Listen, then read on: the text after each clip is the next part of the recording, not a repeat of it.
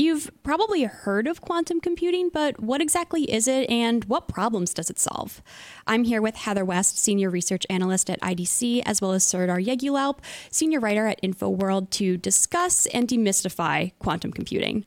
Stick around.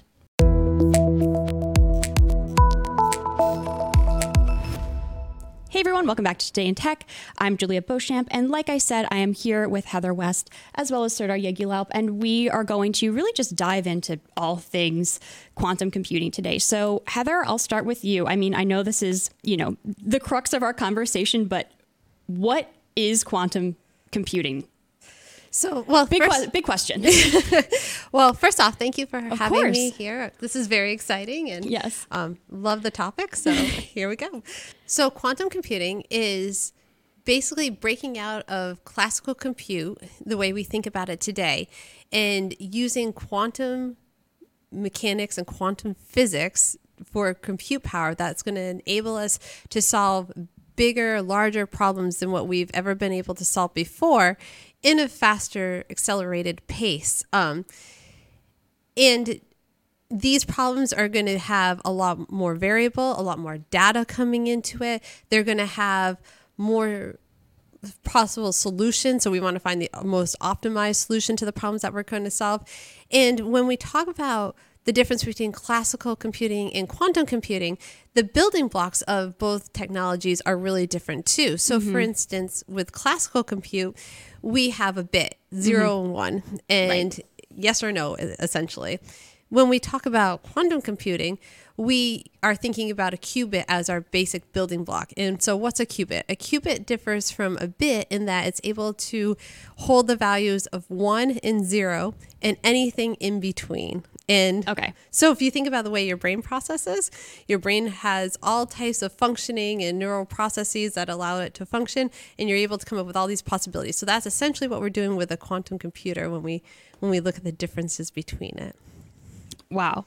How does that sound to you, Serdar? Any thoughts? Sounds pretty intimidating, actually. By the way, thanks for having me too, because I've got plenty of questions that I'm sure that the enterprise folks in the audience are going to be interested in.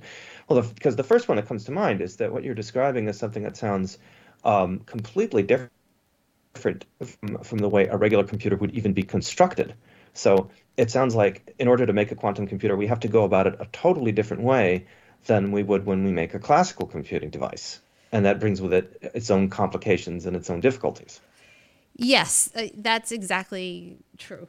But it opens up the door to a whole new group of startups that are able to compete against big tech giants like IBM and Google, which we do have big tech giants, IBM, Google.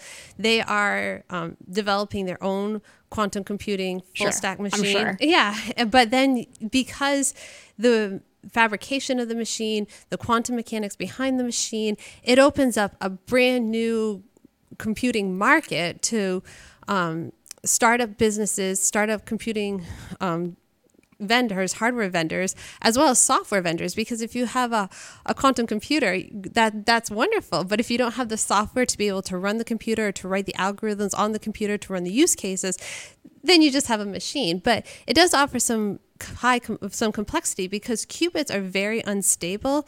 And if you think about a qubit, if you think about like if you go into the office, if you're there by yourself, you can work, you can be really productive while you're in there. But the minute your office mate comes in, you want to chit chat, you slow down your productivity. So think about that as a qubit. Like the qubits, we need to have them work together or become entangled in order to process the information and be able to generate the results that we want. But the problem is that they're so I'm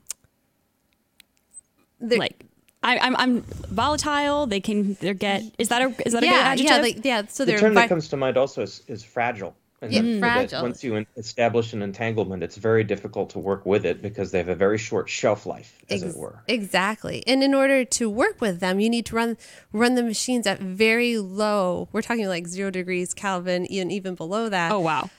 Degrees. So you need a cryogenic or dilution refrigerator in order to be able to stabilize the qubits long enough to process the quantum computation and then read the results back.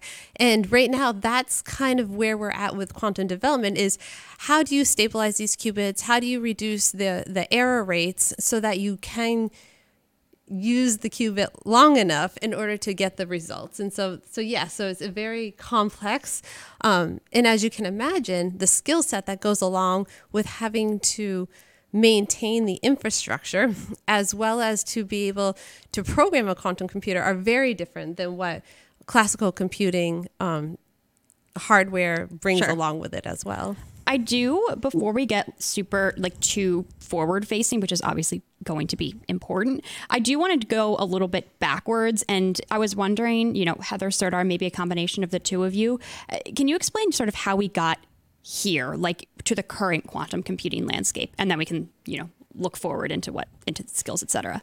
Sure. So quantum computing, while it's becoming more mainstream and more enterprises are looking to adopt and start experimenting with quantum computing, the quantum computing development is actually in its fourth decade. So Richard Feinstein in the 1980s proposed that in order to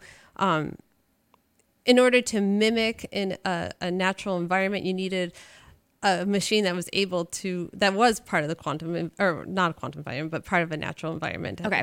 And so he challenged developers and researchers to start figuring out how can you build a quantum system. And since then, really in the labs, it's been this kind of scientific development, what is a qubit? How do we develop it? What is superpositioning? What is entanglement? And so it really started back in the 1980s. And it's really, the reason for it is that there were these huge problems that just could not be solved with the compute power. And over the course of time, even though we have accelerators, we have all these other types of classical compute that are trying to increase the speed, there's only you can only go so fast, and we're running out of It also sounds to me like there's a parallel to be drawn between the way quantum computing is now, the state that it's in now, and the state that conventional computing was right after World War II or so, where we had systems that were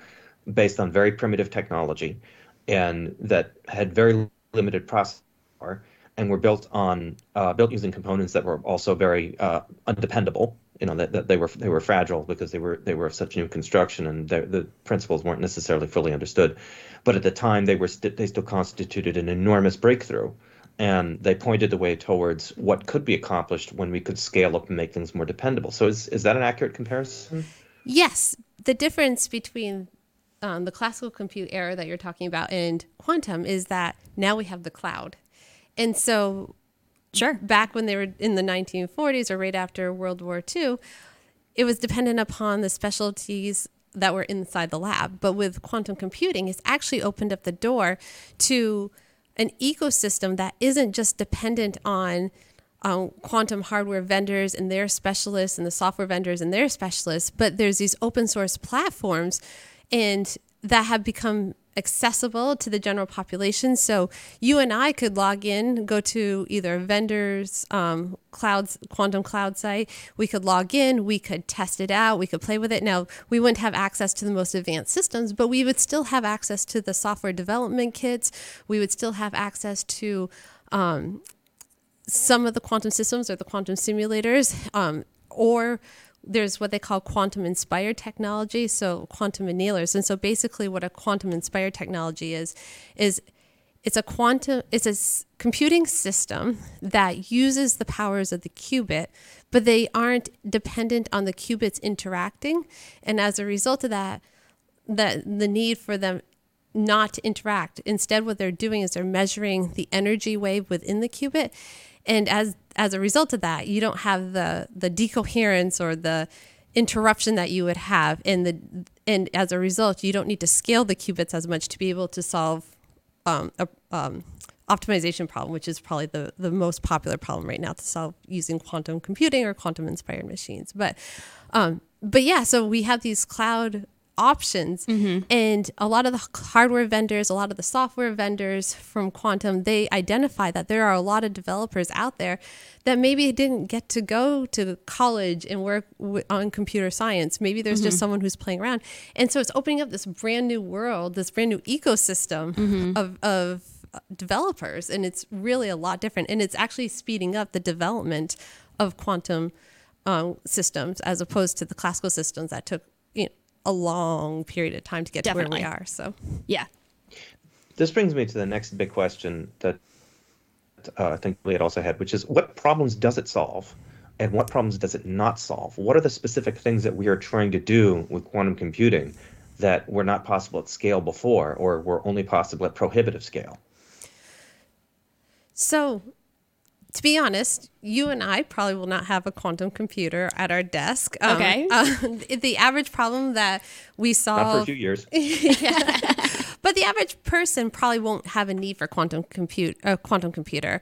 The problems that we're trying to solve are enormous problems that just couldn't be solved before. And I mentioned climate change before, but other examples are personalized medicine. So being able to take different chemical compounds and use information from each individual person to make a personalized medicine. I mean, that's personalized drug. That's not something that we can do today. It's just way too much information, too simplified, or not too simplified. I'm sorry. Too complicated? Too complicated to be able to do at this point in time.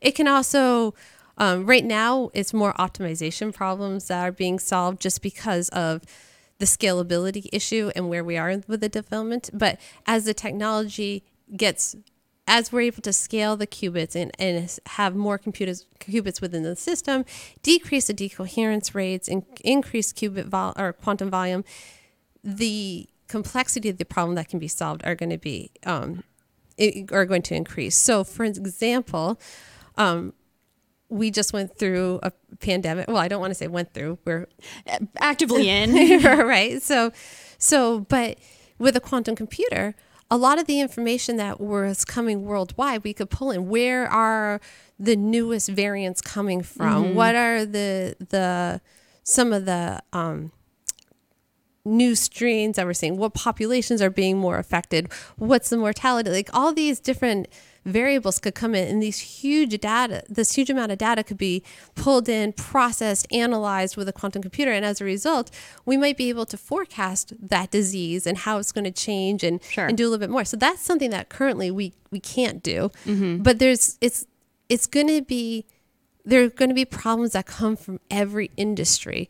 And right now we're seeing a big push with HPC centers adopting it because it's able to accelerate their compute power. But it's always going to be a hybrid. Like we're always going to see problems being solved with a hybrid approach using some classical and some quantum of some degree, because obviously we need to get it to the cloud, process it in the quantum cloud, and then bring it back again. So, and they're not a quantum cloud, but the quantum system's accessible via the cloud. Okay. I think that... See, that also points at... I'm sorry, go ahead. I think maybe I think we might be about to say the same thing, maybe not. But I was about to say, Heather, you pointed like this sort of hybrid approach. And I think that there's maybe like a misconception of like this quantum supremacy and like quantum advantage. So I was hoping that we could like demystify some of those terms. Is that what you were going to say, Serdar, or were you going to say something else? Actually, that's not a bad question to start with, though. All right, then let's go with that. The difference between quantum supremacy and quantum advantage? And like what it means, and like are these sort of like hyped marketing terms, or is this like an actual like, I don't know, I guess industry term? So quantum supremacy is the ability to use a quantum system to solve a problem that we've never been able to solve before. Okay. Or solve it faster. Okay. A lot faster than we've ever done before.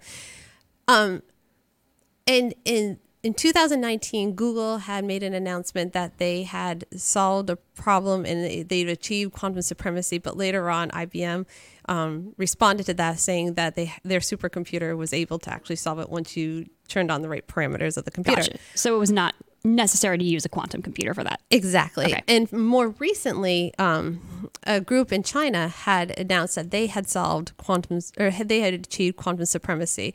But the problems that they're solving are not problems that would necessarily be of value to anybody. Random number generation. There we go. Sorry. So, I mean, that's great, but what does that solve? What value does that add?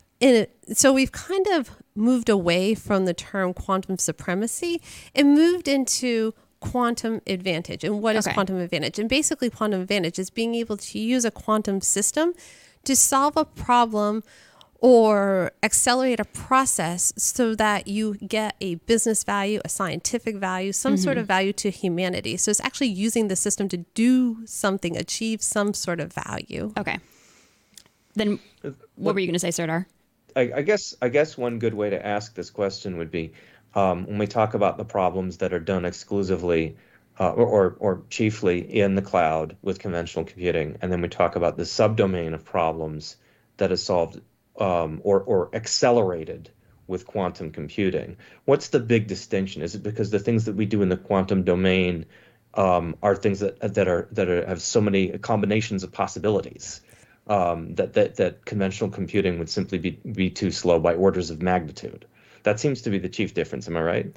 I would agree with you. In the use of a classical hybrid approach allows for enterprises to kind of optimize their cost as well when they're using quantum, because obviously working in the cloud, working on a quantum system, there's a cost that's associated with using those systems in running those, executing those quantum workflows in the cloud.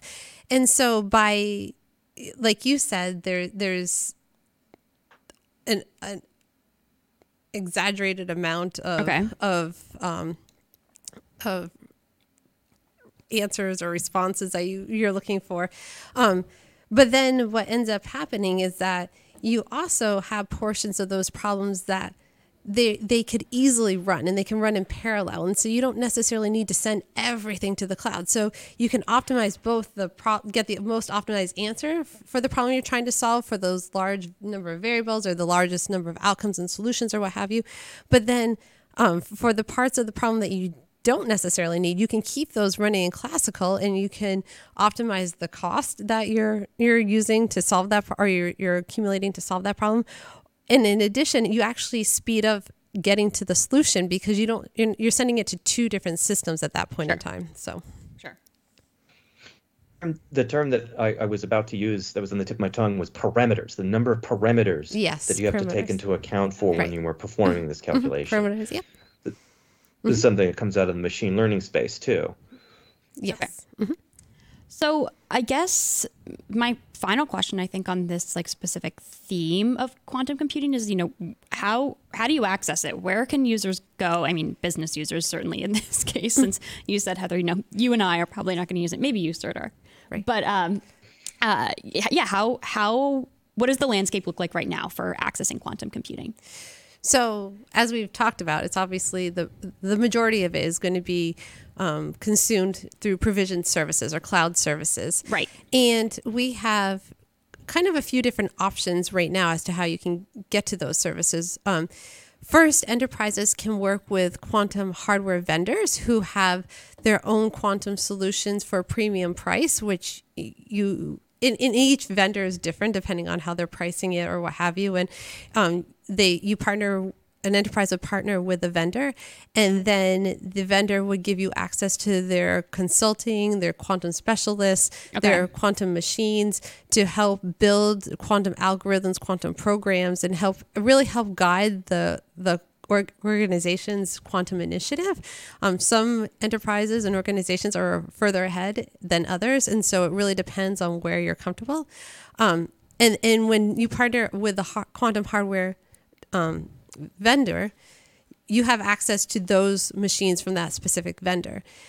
In addition, certain cloud service providers, such as Microsoft Azure Quantum and Amazon Braket, they provide quantum computing as a service solutions as well. But the difference between the cloud service providers in comparison to the quantum hardware vendors is that the cloud service providers have partnered with multiple quantum hardware vendors. And so when you access the quantum systems through their platform, you're able to get access to multiple vendors. And as a result,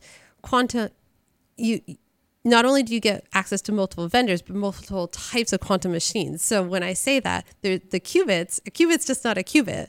Like a bit's kind of just a bit, but a qubit's not just a qubit. So there's the quantum mechanics behind different types of qubits. There's a topological qubit and a spin qubit and a trapped ion. And basically it's what is the qubit material that you're using? It's an atom, obviously, but is it a superconducting atom? Is it, Okay. Is it a photon? And how do you isolate that qubit to be able to read the quantum computation off from it? And they all vary, but there's several different types that are under development. And so by accessing through a cloud service provider, you have access to all those, well, not all of them, but, a variety of different types, as well as the software development kits from each of those vendors. And then they're priced basically per run second. So that's kind of how we access it right now. So, all right. There seems to be a parallel between the way the different providers offer quantum services and the way they offer other things in the cloud generally too. Like if you go to Amazon versus Azure versus Google, each one of them has distinct, for instance, cloud native database services, and they're all offered to consumers with specific features that are exclusive to that cloud. Do you see something similar happening with quantum computing, that each one of these will have some differentiating factor other than just the toolkits? Yes. So when we talk about the problems that are going to be solved, now, obviously, the question is, when are we going to be able to achieve quantum advantage, and what system will make it there? And so one of the most popular questions that we get is, which system is going to make it there first? And IDC, our team, we don't believe that it's necessarily a race to achieve quantum advantage. We think that over the course of time, the machines are going to continue to advance, and as you get more advanced machines, you'll be able to solve more advanced problems. And I think that's going to be the differentiator between each one. If you're looking to solve, for instance, right now, a lot of HPC centers are looking to adopt quantum computing application-specific type machines, which essentially is the hardware that's co-built at the same simultaneously with the quantum algorithms, so that they can solve specific problems. But it's not going to be a general quantum computer where you can use it to solve one problem this month and next month be able to repurpose it to use it to solve a different problem. This sounds very much like Google's tensor processing unit, for instance.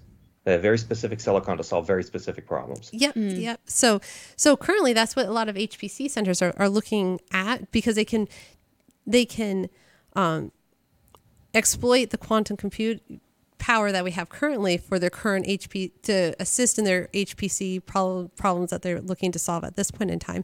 So I really think the differentiator isn't necessarily going to be the software at the SDKs, but it's really going to be what specific problems will this machine allow me to solve? And I don't know that we really know that answer. I don't know that the vendors, they have some idea, but it's really going to be interesting to see how the next few years shake out, because a lot of some of the quantum vendors at this point in time have started to release their roadmaps to give enterprises some motivation and some visibility as to when they can expect to see machines with at least 1,000 qubits, and they can actually use them to start solving some of these problems. Gotcha.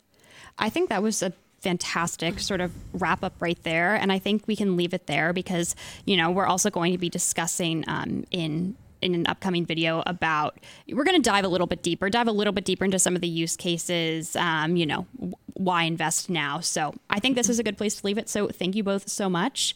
And thank you all so much for watching this episode of Today in Tech. If you like this video, you can give the video a thumbs up. You can also subscribe to our YouTube channel, IDG Tech Talk. Hit the bell icon so you're notified every single time we post a new video.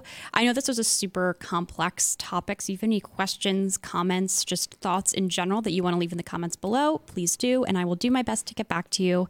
Thanks again for watching, and we'll see you next time.